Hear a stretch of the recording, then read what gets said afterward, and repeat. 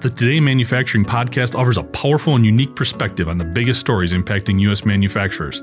Anna Wells, David Mantey, and Jeff Ranke apply their experience as editors of industry-leading brands Manufacturing.net and Industrial Equipment News in providing in-depth analysis of the latest headlines. Their insight, along with a mix of humor and human interest, makes Today in Manufacturing a go-to source. Keep pace with supply chain challenges, electric vehicle developments, labor struggles, robotics, and more by listening, downloading, and subscribing to the Today in Manufacturing podcast.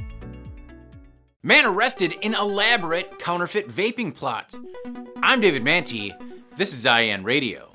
A 20-year-old Wisconsin man is accused of an elaborate plot to manufacture thousands of counterfeit vaping cartridges. According to local authorities, since January 2018, Tyler Huffhines ran a, quote, very high-tech operation that included a staff of 10 employees.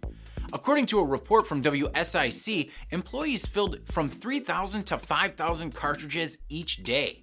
Each pack was professionally packaged and sold for about $16. Which works out to about $48,000 to $80,000 of product every day.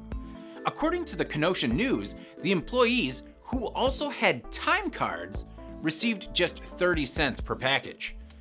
A team of agencies that included the DEA searched 2 area homes where they found 188 pounds of marijuana, THC oils, and about $2,000 in cash. According to the Kenosha News, Huffhines ran the operation out of his mother's condominium. Health officials have issued warnings about the dangers of buying counterfeit vaping cartridges. As of press time, approximately 450 cases across 33 states have linked the counterfeit product to severe lung disease. 6 people have died in California, Illinois, Indiana, Minnesota, and Oregon, though it's unknown if Huffhines' product is tied to the illnesses or deaths. Huffhines is quite the entrepreneur. 2 years ago, he was in the news for establishing a resale business while still in high school.